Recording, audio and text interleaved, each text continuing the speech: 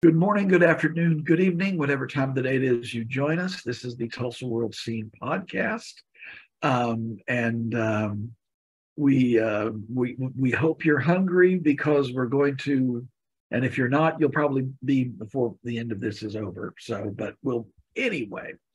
I'm here with my colleagues Jimmy Trammell and Grace Wood, and one of the things that we have discovered that whenever we talk about anything to do with food, people seem to respond uh, with alacrity, and I understand. I mean, I have been eating all my life, so It's like we all have to eat or something. I don't know what it exactly, is. exactly. So one of the things that was brought up is that there's always. Last week we talked about places that most people may not go to that they should. Uh, and so this time we're going to talk about places that you should have gone but now can't, um, because restaurant the restaurant business is volatile regardless of the economy. Um, but there have been a lot of famous places that you think how could that have fallen by the wayside, but they have. So Grace, we'll start with you. Your memory may not go back quite as far as ours, but I'm sure there are wonderful things that you recall. Yeah, the first place that came to mind was the Celebrity Club. Did you guys ever go there? Yes. Sure. I used to love that place. They had the best fried chicken and biscuits, and their tableside Caesar salad was so good. And they just had the best service. And just one of those places where the people who worked there had been there forever. So you always saw the same people every time you came back. And I would always go there. Me and my older brothers would do like a sibling dinner there every year for the holidays. So I was so sad when they closed. I think they closed like maybe last year or the year before that. But yeah, definitely really miss that place. And then the other place that I thought of was Casa Bonita. Did you guys ever go there? Oh, good heavens. Oh, yes. Yeah, I think they closed like 11 or 12 years ago, but it's just so nostalgic because I would always go there on like little dates with my dad when I was little. And it was just so fun to go inside there. It was just decorated and laid out in such a cool way, very like kind of authentically decorated. It was so fun. And then they had the great like sopapillas with honey and stuff like that. So that's one place I wish was still around just for the nostalgia factor. What about you guys? I can't remember now if there was one in Colorado, and I think it now has closed. I'm not quite sure. Mm-hmm. But I allow me to date myself even more. I remember when it opened. Really? Yes, I When did it remember open? it had to be in it was the early 70s, because my family came here in 71. Um, and we remember watching it being built and wondering, what in the world is this going to be? And the thing that I remember is on the front of it that had the word Casa and Bonita, and there was a little shield like emblem between the two things. And when it opened, that shield had on it, all you can eat, $1.69.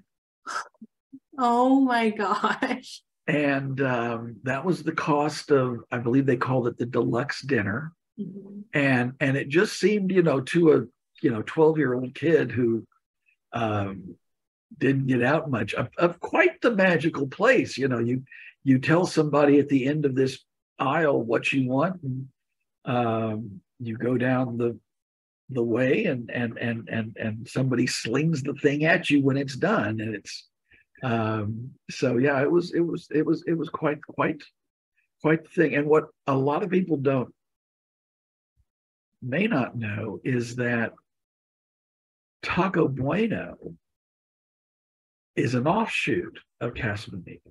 Hmm. Really? If I remember correctly, they were linked at one point. Um, You And I can see some remember design similarity for sure. there is definitely that. And I remember I remember when that first opened. And every item that they had, there were only like about seven, was 29 cents. So, and the first one was on 21st and Sheridan. It's now closed. But that was the very first Taco Bueno in Tulsa. So Okay, both of you guys have, all of us have experience there at Casa Bonita. Memory is funny. Was it good, or our memory is saying it's better than it was because there is some magic to raising a flag at a table and they bring you more? Was it good, or the memory is better than it was? I think it was probably okay. And I think just the ambiance and that experience of raising the flag and everything definitely added to the experience. they used to have they used to run ads for the place with Ricardo Montalban from Fantasy Island and Star Trek: The Wrath of Khan, and there would be this guy in a chef's outfit, holding the plate, and everything was pristine and like and speaking Spanish. It's the plate is heated to 600 degrees. Si, senor, he responds. Well, And I remember watching these, and then you go to see it, and it's it. In retrospect, and in all honesty, no, it was not good. It was fine, but it was more the experience, I think, that made it.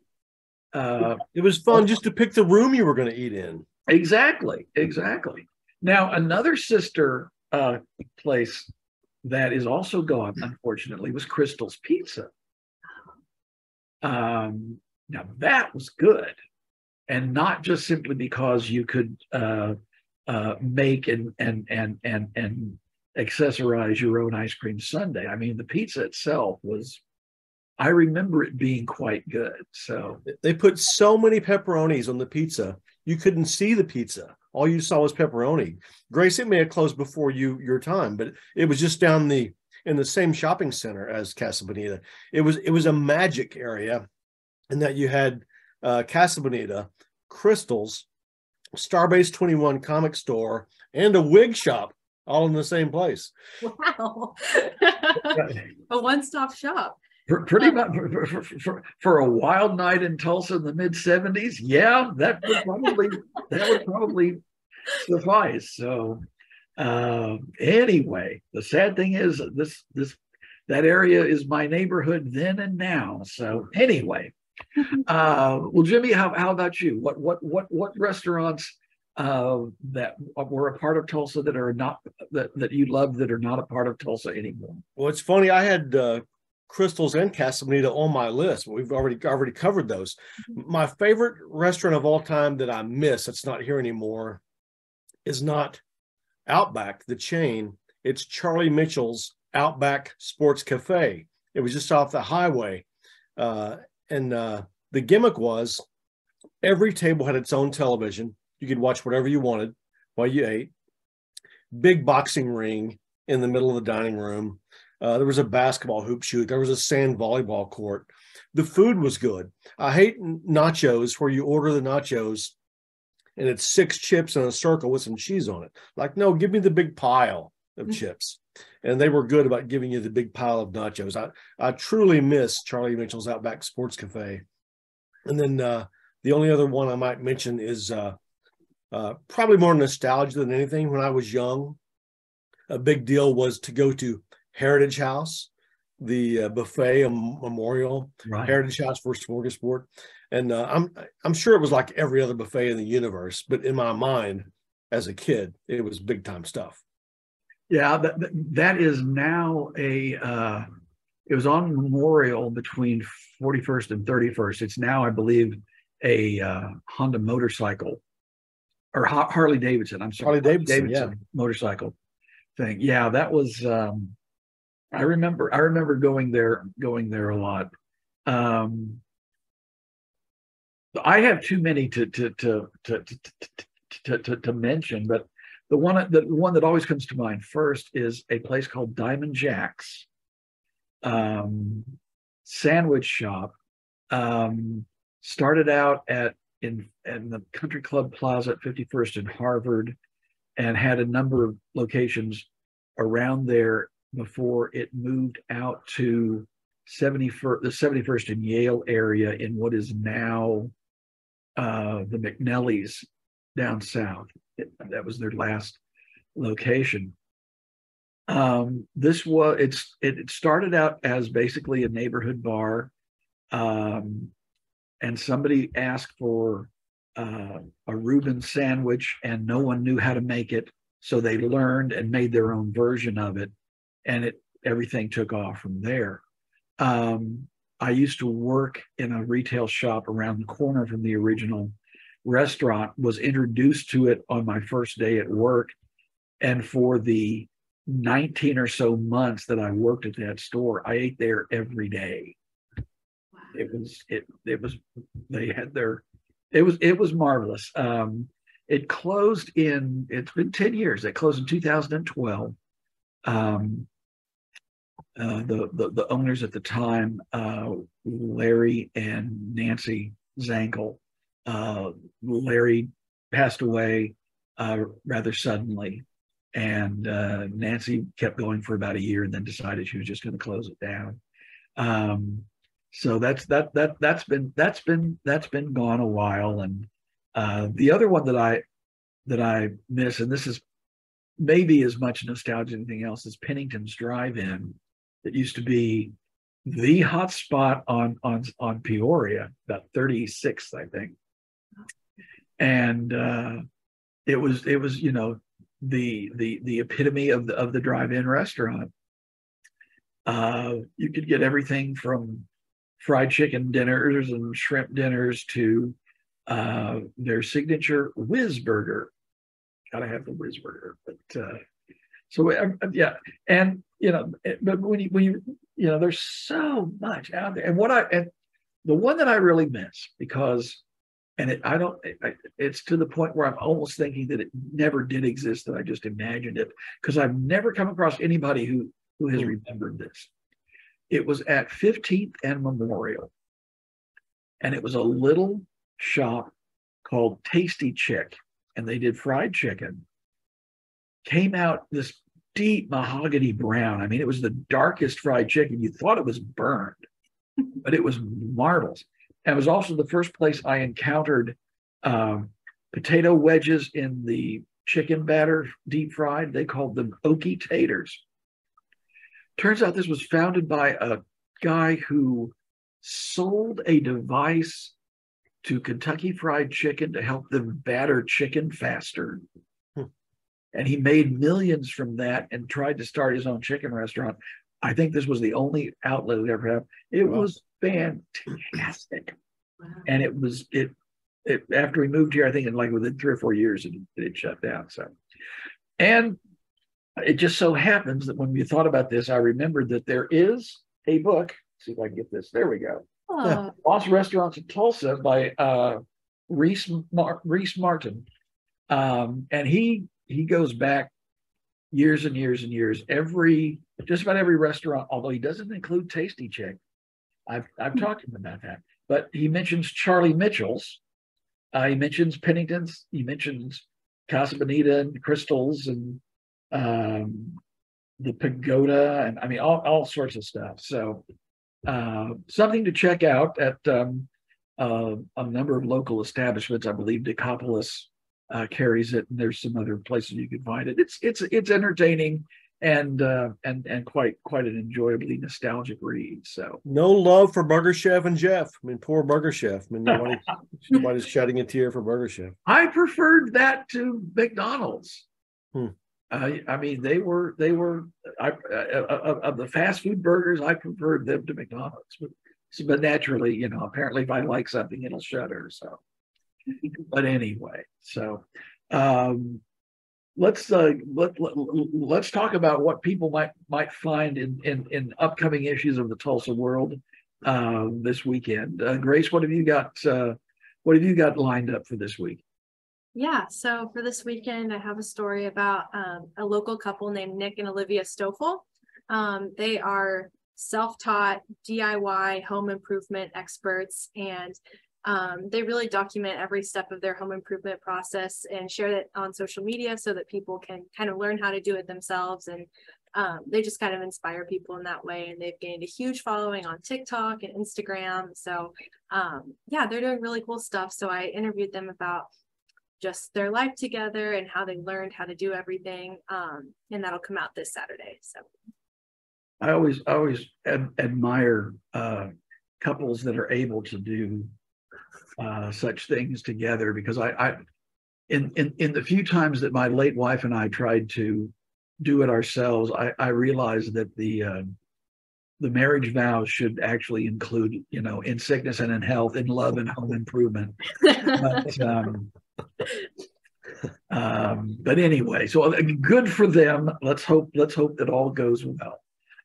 Jimmy, what have you got for us? Tickets go on sale Friday for one of the bigger concert events of next year, and that's Def Leppard, Motley Crue, Alice Cooper at TU's football stadium, Chapman Stadium. And it's unique enough, the first concert there in 33 years since New Kids on the Block in 1990, first major concert event, I should say, that I thought, let's get in. How did this happen? Who's the hero here?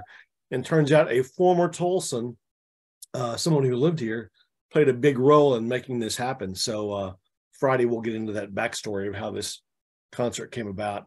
And then, go ahead. I'm sorry. I must be going to. This is at the football stadium, or football stadium outdoors. Okay. Yeah. All right. I know you were one of those 42,000 at the New Kids on the Block concert in 1990. Sure.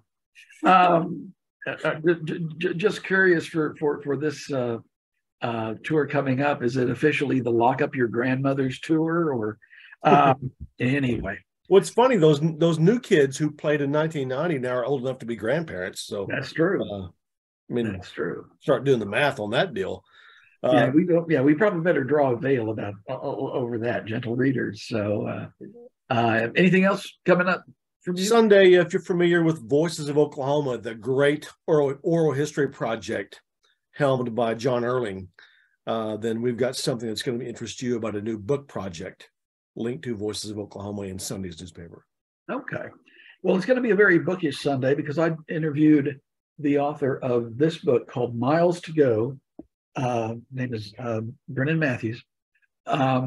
He and his family moved from their native Kenya to Canada. And one of the first things they decided to do to sort of, they'd all been fascinated by American culture, but Toronto, or I think it's Toronto, where the job was. They decided before really settling down, they were going to take a tour down Route 66, and it's going to be like a 3-month odyssey, going and stopping everywhere. And this is a chronicle of that journey. And it's interesting because,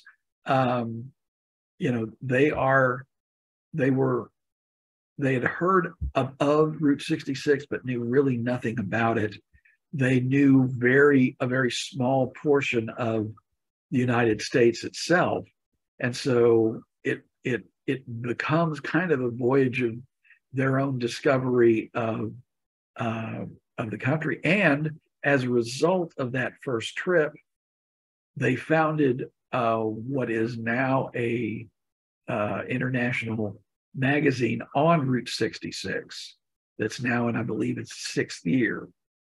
So we'll be talking with him about that and that experience this Sunday in the Tulsa World, available at fine newsstands everywhere and online at tulsaworld.com. Well, if you put up with us for this long, we thank you for being with us, and we will talk with you again at a later date. Be well and be safe. Thank you. Bye.